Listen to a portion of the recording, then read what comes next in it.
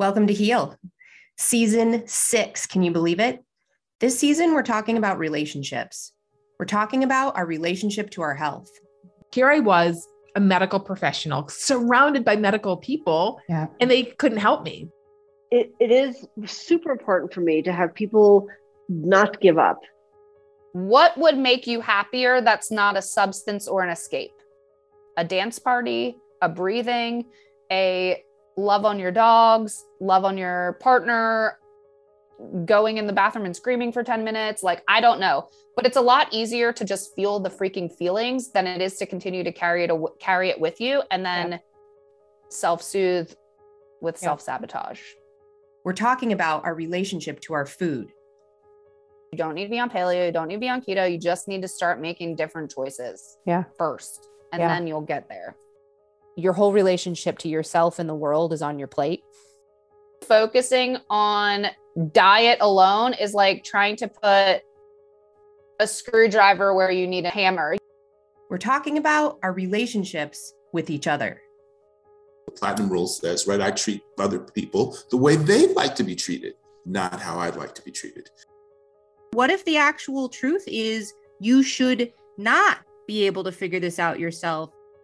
I think we are individually and collectively suffering from separation, right? Many of us don't really have a sense of community or belonging because, we've just individuated to such a great extent in modern society. And then I think the other aspect, the other level is absolutely its nature, and getting back out there and connecting with the earth and being of service to the earth is part of the collective healing journey as well.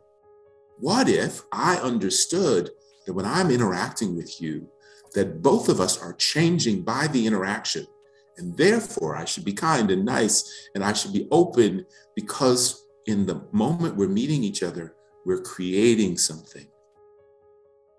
And that creation can be good and powerful and engaging and big enough for all of us. And as we do, we're getting vulnerable. Just talking about it is bring out a lot of emotions inside of me. It's just painful, but then to sit with that and recognize that there is really nobody to blame, but it's something that you have to be able to get over and love yourself again. I think that's the trick in any of this, is any of the healing, is to love yourself.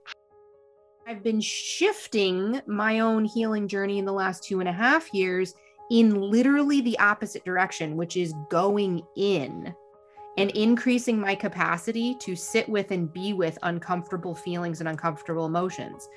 And you heard it here first, folks. It fucking sucks. I don't like it at all. It's uncomfortable. It's very true. I got to a point one night where I told my husband, I can't go on living like this. This is just not life. And we're talking about the way each of us play a critical role in the collective healing. If you're in a garden, flower garden, and you've got loads of different flowers, the rose or the sunflower or whatever, gladiola, whatever other flowers you've got in there, they don't say, well, I'm the top flower, and therefore I'm going to dominate this garden. And I'm going to get rid of all the flowers that aren't like me, because I've been given some notion that I'm the great flower and you are just weeds. Join us for season 6, starting Thursday, February 17th, wherever you listen to podcasts. You won't want to miss it. I'm Dr. Sarah Marshall, and this is Heal.